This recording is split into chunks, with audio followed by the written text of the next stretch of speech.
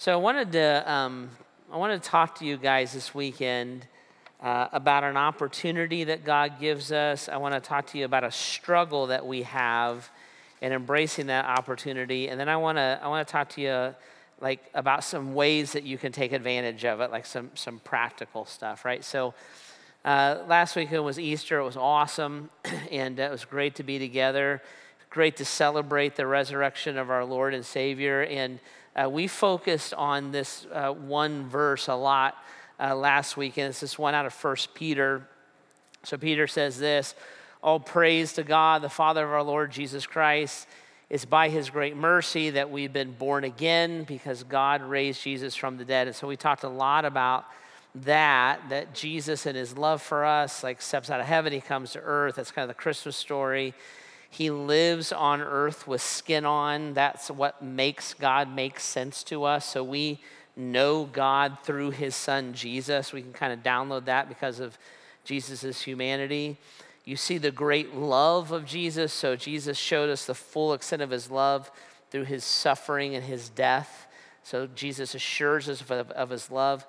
When he laid his life down on the cross, what he was doing was that Bible says he's taking the sins of the world upon his shoulders. So everything that's been done to me, everything that I've done, all the wrong, he takes that upon his shoulders.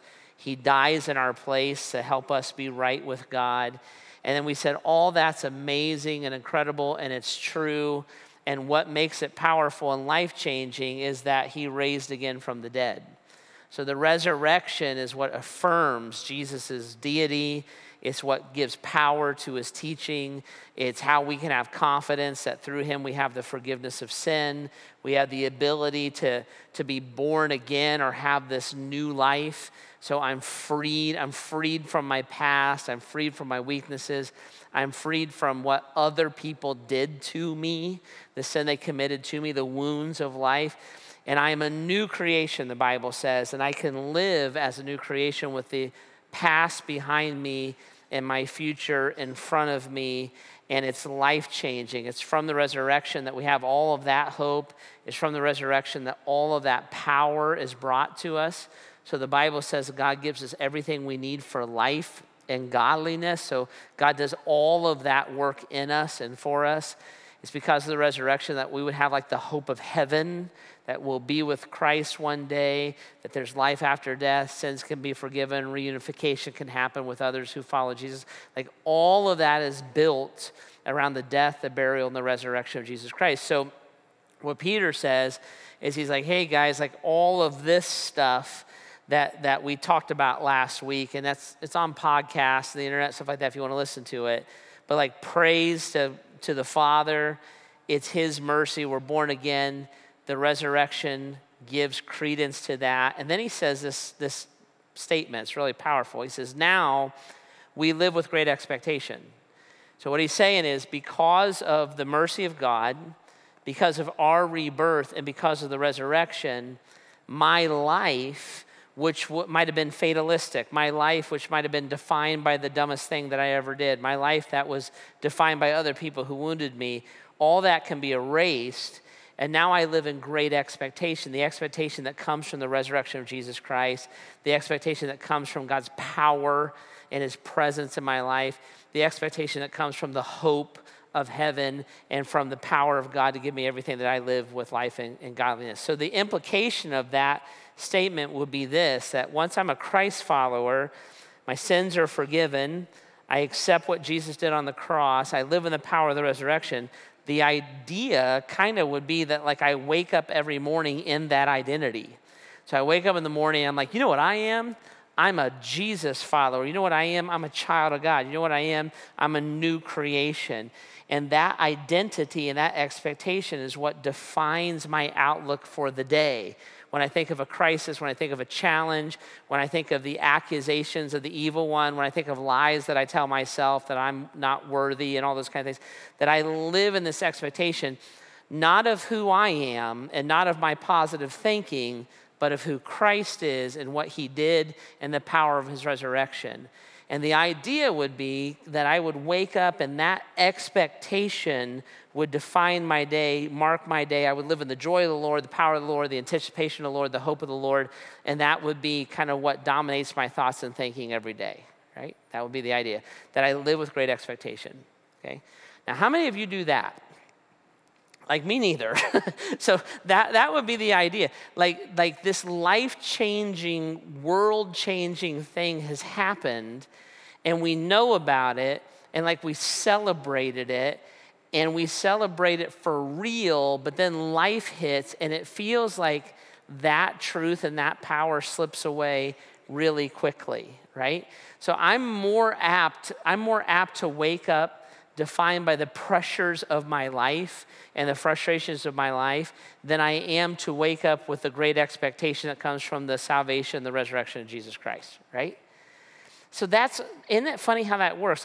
Like Easter weekend, you do Easter weekend, it's awesome. We had a great time together here at the church. We're talking about Jesus and his salvation, his resurrection. You leave church, you're kind of like amped up spiritually. You would be like, I believe, I agree, I'm in. Like you don't get through Rockneys before that starts to go away. You're like, why can't they get my fries right? It's just amazing like how quickly life and pressure like surrounds you, so that my life is not defined by living with great expectation. My life is often directed, and my outlook is directed by the pressures and the things that I would struggle with in this world, okay? So we've been given this opportunity. It's given to us by Christ. It's his death, his burial, his resurrection. We've been given this amazing opportunity to live with great expectation, but then we would struggle to live in that great expectation. Okay, now why? Why is this easier said than done? So I want to talk to you about this struggle for a minute, and then I want to give you some hope and some handles for it at the end. Talk about kind of how to lock hold of this. Okay, but let's talk about the struggles for a minute and talk about how this plays out. So I want to introduce you, or reintroduce you maybe, to this lady that's in the Bible. Her name is Mary Magdalene. And Mary is this really, really interesting lady that's kind of all throughout Jesus' story. So if you're unfamiliar with her, Jesus met Mary like early on in what we call his ministry, like the time where he's really teaching and kind of starts to go public about being God. And he meets Mary, and she's in a very difficult place.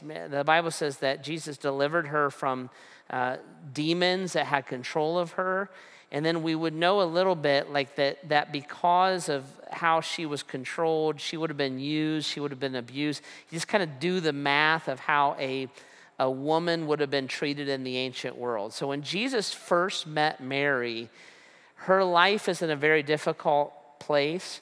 Her past would have been in a very difficult place. Her circumstances would have been in a very difficult place. She meets Jesus, he delivers her. She accepts Jesus, we would say, as her Savior, and she begins to be a part of the group of disciples that is traveling around with Jesus. So Mary is very faithful and committed to Jesus. She believes that he is God. She would have been around for a lot of his miraculous stuff. Like she would have seen the blind see and the lame be able to walk again. She would have seen people raise again from the dead, or been very close to those things happening because she was in the mix of all of that. She loved Jesus. She worshiped him as God, and she trusted him. Now, what's fascinating about her is Mary finds herself right smack in the middle of the resurrection story. So John chapter 20 is where I want to hang out here this weekend. So if you got a Bible, if you want to use your phones, John chapter 20 is one of the places where the details of the resurrection are recorded. And what you're going to find in John chapter 20 is Mary is like in the middle of those details. So this is what the scripture says. She's standing outside the tomb. So Mary would have gone to the tomb with spices. This is just the way that you cared for a body in the ancient world, right? So we're not going to do things the way that we do it today. You don't embalm people. They would use spices to like deal with the ramifications of a dead body. So she's there. She's like trying to go there to care for Jesus's body and like do that stuff. So she's outside the tomb. She got to the tomb first. And when she first went to the tomb to care for his body, she got to the tomb and she saw that it was open. She went back, she told Peter and John, they race to the tomb, she follows them, they look in, the body's gone, they take off, and now Mary's standing there by herself, okay? The tomb is open, there's no body. So she's standing outside the tomb crying. As she wept, she stooped and looked in. She saw two white-robed angels, one sitting at the head of, and the other at the feet of the place where the body of Jesus had been laying. "Dear friend, dear woman, why are you crying?" the angels asked her. And she said this, "Because they have taken away my Lord," she replied, "and I don't know where they have put him." So she's there, the tomb's open, there's two angels that are there talking to her. She is crying and upset, and they say, "What's wrong?" And she's like, "Somebody stole his body, and I don't know what they did with his body. I don't know where they have taken him," right? Now, I want us to get our head around this a little bit. One of the reasons why we struggle to live with great expectation and we struggle to have that perspective is because of this. It's hard to live with great expectation when you're in pain. It's hard to live with great expectation when you're in pain. And I want you to think about this for a second. Here's Mary who heard Jesus say, I'm going to raise again in 3 days. Mary who believed that Jesus was the Messiah, and all of the Old Testament prophecies said the Messiah was going to raise again in 3 days. Mary who had seen miracles. Mary who was there when the homeschool kids' lunch got turned into, feeding 5,000 people, the fish and loaves. Mary who either saw or heard firsthand of people being raised again from the dead. She goes to the tomb on day 3. The stones roll back. There's angels talking to her. And the only thing that she can see in that moment, the only thing she can think about is the dead body of Jesus and how it's missing. Now, why would she come to that conclusion? She would come to that conclusion because it's hard to live with great expectation when you're in pain. This dear person had been traumatized by everything that had happened in her life in just the last 7 to 10 days. 7 to 10 days ago, she would have been with the group of disciples that came into Jerusalem where they welcomed Jesus like he was a rock star. And everybody's cheering for him. We call it Palm Sunday. Everybody's cheering for him, shouting, "Hosanna, Hosanna, Hosanna." And 10 days ago, she's looking around and saying, "Hey, how about that? Everybody sees Jesus the way that I see Jesus." That was 10 days ago. Just about 10 days ago, she would have been at or around what we call the Last Supper. There would have been like this whole group of friends that would have gathered together and had that meal, and it was a celebratory time and a teaching time. She would have been at or around that. That was just like 10 days ago. It was just a few days ago that a friend that she trusted deeply named Judas betrayed Jesus and turned him over. None of the disciples knew that Judas was going to do that. Jesus knew it, but the disciples didn't know it. And she would have trusted him and felt like she knew him. It was just a few days ago that another one of her friends, who she thought was like one of the bravest guys on planet Earth, Peter, acted like a coward and denied Jesus 3 times and yelled at a kid who said, no, aren't you one? He's like, no, I'm not. Cursed at her. That was just like a few days ago. It was just a few days ago that she would have seen Jesus be tried and convicted by a corrupt judicial and political system. she would have seen the Romans beat him so badly that the Old Testament says that the Son of Man was beaten so badly that he didn't even look human. So that somebody she loved, who she considered to be her Savior, she had watched that play out. Then she saw him be crucified, and she stood with his mother as his mother watched all this happen. The trauma that has happened in her life in just the last week and a half, the shock that she's in, the bewilderment that she's in, the disbelief that she's in, the fear that she has, see? It's so great in her life that when she is standing at the tomb and it's open, and she's talking to angels who are telling her that Jesus is resurrected, she can't get her mind around it. Because all she can think about is the pain that she's gone through and the dead body that was put in there 3 days ago. Right? I wrote this down in our notes. I think it's important. Here it is. Pain can rob us of hope, perspective, and it can blind us to the truth. Pain can rob us of hope, pain can rob us of perspective, and it can blind us to the truth. Why do we sometimes have trouble living in the hope of the resurrection and living with the great expectation of the resurrection? Sometimes you struggle with that because of the pain that you're in and the pain that you've gone through. If you've ever lost a loved one and someone in an effort to try to comfort you said, hey, it's okay, they're in heaven, you want to punch that person in the face, right? Because you're in pain. If you're in pain in a relationship and somebody looks at you and says, but there's hope for your marriage, you want to punch that person in the face. Because you're like, this hurts so bad. I don't know if I can believe you.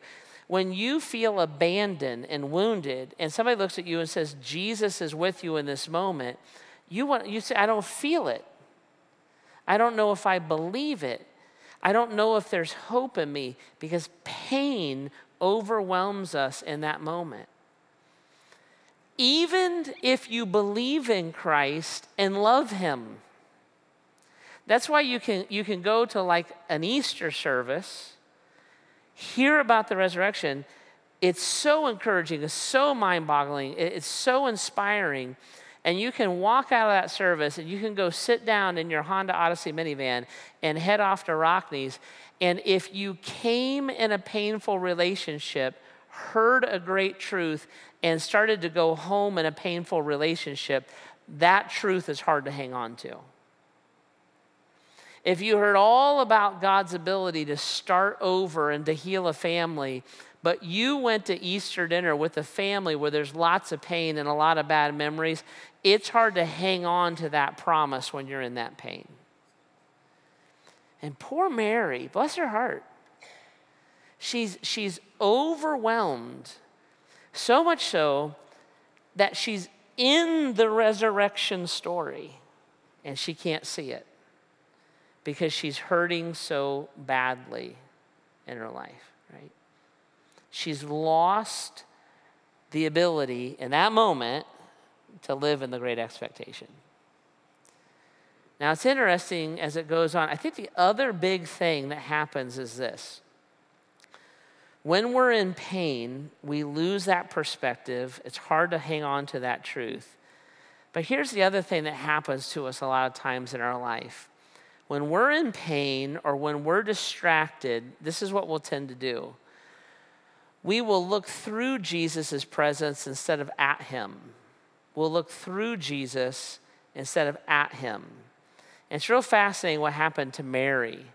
So she's there, she's talking to the angels, she's crying, she's upset.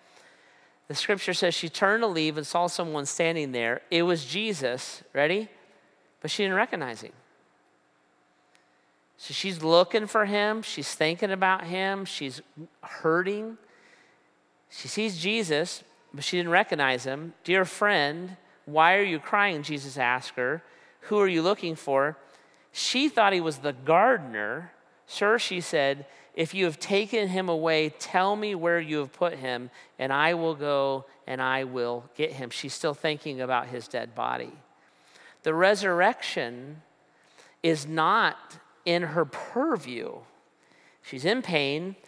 Jesus himself shows up in her life in a completely tangible way, and she doesn't recognize that Jesus showed up in her life, right? This is not a life being lived with great expectation. This is a life being defined by great loss, pain, trauma, and distraction. This is what happens, I think, a lot of times.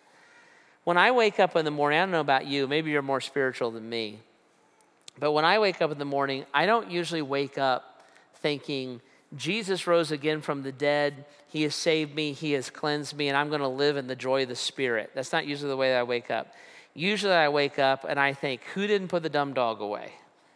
Why is the house a mess? When are we ever going to get this yard done? Oh, the pressure at church. Oh, those people I have to leave. Like, I usually wake up with stress and pressure on my mind, or a to-do list on my mind, or a distraction on my mind. And what happens when I do that and when you do that is we will look through the presence of God in our life instead of at the love that Jesus has for us and the work that he wants to do in us. Jesus' brother, James, says something really interesting. He says this in James chapter 1. He says, whatever is good and perfect is a gift coming down from us, or from God our Father, who created all the lights in heaven. He never changes or casts a shifting shadow. Whatever is good and perfect is a gift coming down to us from God our Father. So the Bible says everything that is good and everything that is perfect is from God. Everything that is good in my life, what Jesus calls the abundant life or life to the fullest. Everything that is good in my life, and then everything that is perfect in my life, the perfect work of Jesus Christ in my life. All of that comes to us, and that is around us every day. But we tend to look through it, not at it. We tend to look through all of the good in our life. We tend to look through the people that we love, and we don't recognize that as God expressing love to us. We tend to look through the simple things in our life. Like when you start your car and it starts, are you ever like, praise God that it started? You probably don't. But you ever have it not start? What do you say then? You can't say that in church, can you?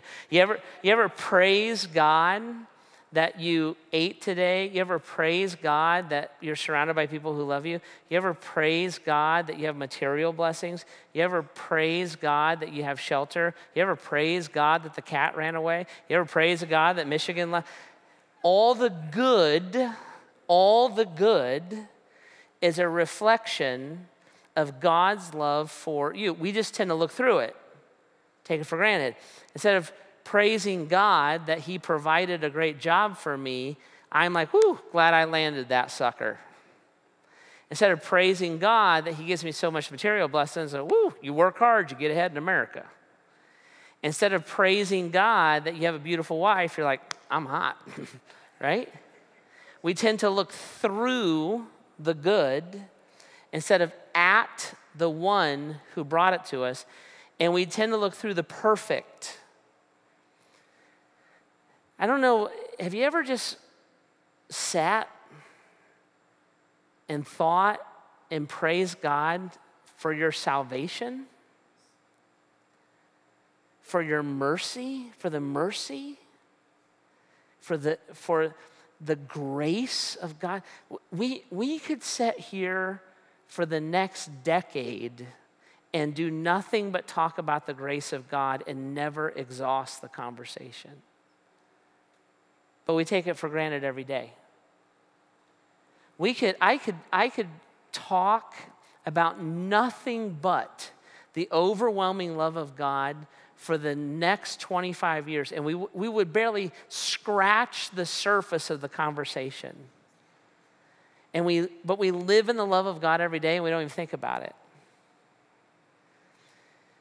I struggle to live in great expectation when I look through what Jesus is doing in my life instead of at it. Instead of at it. There's an old song. I grew up, my church used to sing it all the time. It said, count your blessings is what it's called. It said, count your blessings, name them one by one, count your many blessings, see what God has done. Right? You want to change your day? This is not positive thinking. You want to change your day? Start writing down the good that Jesus has brought into your life. You want to change your day? Start writing down and thinking about the perfect that Jesus has brought into your life. Whatever is good, whatever is right, whatever is admirable, whatever is praiseworthy, whatever is noble, think about these things. And if you go from whatever is in front of me, whatever is urgent, whatever is stressing me, whatever is pressuring me, whatever I want to get done, and you shift your mind and start looking at the goodness and the wonder of who Christ is, you will start to live in a greater expectation. And dear Mary is talking to the very one she seeks. And she doesn't recognize him.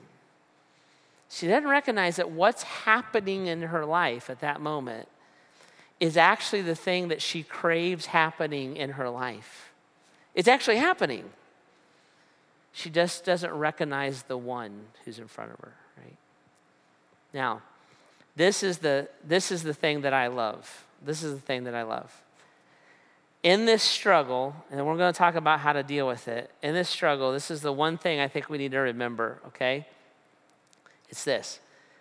His faithfulness to me is not determined by my performance for him. His faithfulness to me is not determined by my performance for him. I love what happens next, right? So she looks at Jesus. She doesn't recognize him. She thinks he's the gardener. This is how Jesus responds to her. Ready? He says, Mary, Jesus said. She turned to him and she cried, Rabbi. He said, don't cling to me, Jesus said, for I haven't yet ascended to the Father, but go find my brothers and tell them, I'm ascending to my Father and to your Father, to my God and your God.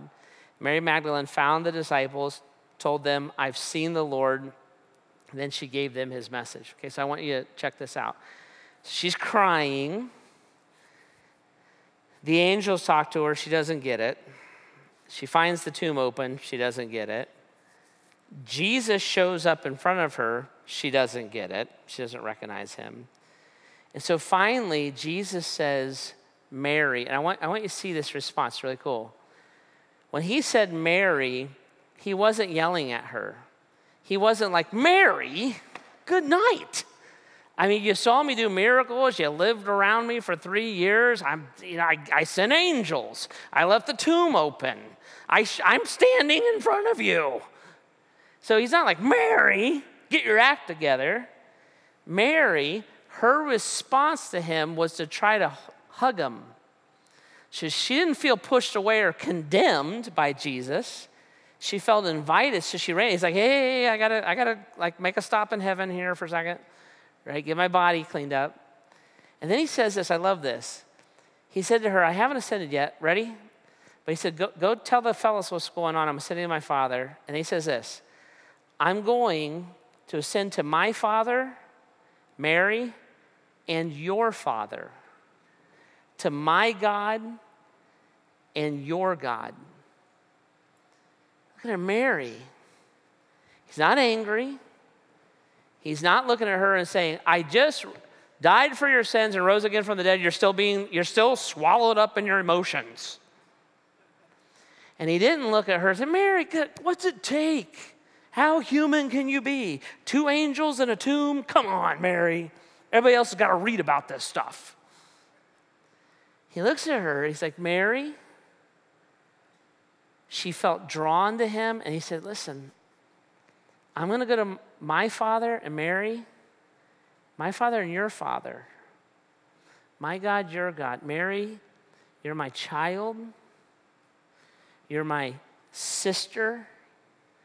You're my family. Jesus didn't look at her and say, what is the problem with you, human being? Why can't you get this down? He looked at her and he reminded her of his love, and he reminded her of her identity, which brings her to a life of great expectation. Go tell the brothers, "Doing, I saw the Lord." And his love overcame her pain. His love overcame her human perspective. He didn't condemn her. He didn't chastise her. He reminded her of who he was and who she was in him. See? That's a big deal. It's a big deal. The grace of God, the mercy of God, as we struggle in our humanity, imperfect human beings, trying to understand a perfect God, we are received with patience and love and grace because Mary believed in him, she trusted him, she'd received salvation from him. She wasn't struggling with choosing whether Jesus was God or not. She was struggling to download all that he had done for her, all the opportunity that he had opened for her, this new life, this rebirth. How in the world does this even work? She was struggling like you and I would struggle. And Jesus was patient, loving, brought her in, assured her, right? And she went from crying by a tomb to running to her brothers in Christ, saying, "I saw God." All right. So that's the opportunity. And then this struggle is for real. Am I right? The struggle is for real. So how can we embrace the opportunity? I wanted to try to give you some handles for this, okay? So just something practical to lock onto. As I was thinking through the scriptures and what God says throughout the scriptures for us, this is the kind of list I came up with. Here's the first thing. If I want to live in great expectation and I find myself lost in pain and humanity, what do? I think here's the first thing. Run to where you know he was. Run to where you know he was. So Jesus says something interesting in the book of Revelation. He says, remember the heights from which you're fallen. And then he says this. He says, return to your first love by doing the things you did at first. So he says, return to your first love, and you do that by doing the things you did at first. So if you showed up in my office and you said, Jeff, we're having some marriage issues. I'm like, okay. What's going on? And I don't know, we're just distant, we don't talk, we don't enjoy each other, we're not intimate anymore, we're just like roommates. What should we do? I would say to you, well, what did you do when you first fell in love? And you would start to give me a list. Well, he sent me flowers. Well, she told me how awesome I was. Well, he would take me on dates. Well, she thought I was funny back then. Well, he would play with my hair. Well, I used to have hair, and she would do that too, right? Like you would start telling me the things that you did when you first fell in love, and I would look at you and I would say two things. One, you need to repent of the way that you've sinned against each other. Like, let's clear out that junk. Two, go back and do that. Like, start dating. Start complimenting, start leaving the notes, start whatever it is that you guys did.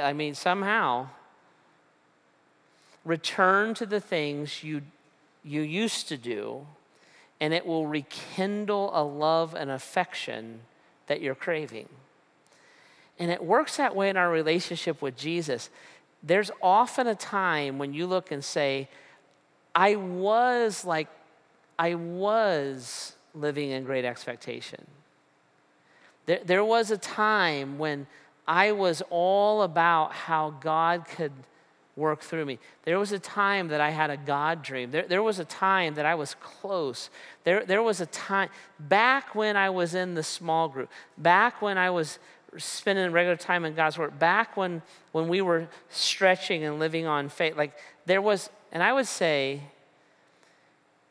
to live in great expectation, remember the time that you did. And wherever Jesus was, like, go back. Remember the heights from which you've fallen. Go back and do the things you did at first and rekindle that love for Christ. So whatever that was, and it's probably not the thing, it's probably not the thing, and it's probably not the place, it's probably the motive, the obedience, and the faith that took you to the thing and the place, right? And return to it. And life starts to be about what God can do through me. Life starts to be about how God can use my life to build his kingdom. It starts to shift into great expectation, okay? Here's the second thing. Like I said, these are just practical to help you with it. Here's the second thing. Remember, pain affects your perspective. This is so hard to do, especially when you're in pain. Any of you a grumpy, sick person? Raise your hands. I see, have him raise his hand, right? I see, yeah. So any of you like a grumpy, sick person, right? I'm a grumpy, sick person, right? And so this is the way that it works when I'm grumpy, because I don't like to admit that I'm sick. So if I'm sick, Heidi will look at me and she'll say, you don't seem to be feeling well. And I'll say, I feel fine. And she'll say, well, maybe you should lay down and take medicine. And I'll be like, laying down, taking medicine is for the weak. I feel fine. And she'll say, well, you need some rest. I don't need rest. And she'll say, well, you're kind of grumpy. I'm like, I'm not grumpy, you're grumpy. And she's like, well, why did you just snap at me? I didn't snap at you, you snapped at me. Why are you even snapping at me? Right? I'm a grumpy, sick person. And part of the reason I'm a grumpy, sick person is I won't stop and be honest that because I'm sick and because I'm tired, my perspective's off. And for me, you guys are, more spiritual than I am, but for me, I'm gonna blame you. Because in my world, if you just left me alone, I'd feel fine. So I'm just gonna blame you. And this happens in our relationship with each other, and it happens in our relationship with God. When I'm in pain, I have a terrible time hearing the truth of God. When I'm in pain, I have a terrible time trusting God. I have a terrible time leaning into that relationship. So sometimes the solution to that is simply to realize, like, yeah, I'm in pain and I'm probably not reading this the right way. And if I can make that honest admission to myself, what can happen is I can allow, when I quit blaming Heidi and making, like, you're the grumpy one, I can allow her to minister to me, which alleviates my pain. So sometimes just remembering that. Why am I like this? And how to stop and reverse engineer it for a second. Oh, well, I got this pressure at work. I felt like a failure here. I had a bad dad moment right here. This person didn't speak it. And like, oh, yeah. And when I can be honest, because God is a loving God, he is good and he is perfect. He brings that to be. He's not the grumpy one. He's not the emotional one. So when I can be honest and I can take a step back for a second and say, it's me, it's not you, I can allow God to minister to me the way that I actually need him to do that. Here's the third thing I wrote down this. See Jesus around you. See Jesus around you. Now listen, I don't mean this mystically and I don't mean this as positive thinking. I mean that every good and perfect thing comes from God. So that friend is sent to you by God. Your church is a spiritual family that Jesus created in part for you to be a part of. That provision, your spouse, your children, like, see God's goodness around you, right? Because God is good to you. He is good to you. We just take it for granted. And when I stop and I see God's goodness around me, it really changes. It's amazing how I'll go from entitled to grateful. how I'll go from frustrated to content, how I'll go from anger to peace, how I'll go from lashing out as a person to being grateful that they're in my life, simply by acknowledging and recognizing that every good thing is given to me by God. Look at the change, God. You didn't get your act together. God changed you. And I just start to notice that. I start to praise God. It's not just life is good and I thought positively. No, praise Jesus for what he's done. It changes that perspective and you start to live in that great expectation. And then here's the last one. Trust his voice. Trust his voice. Okay. Now, ready? Remember that first one, this one? Go to where you knew God was. Well, I can tell you where God is. I can tell you how to meet with God, and it's in this.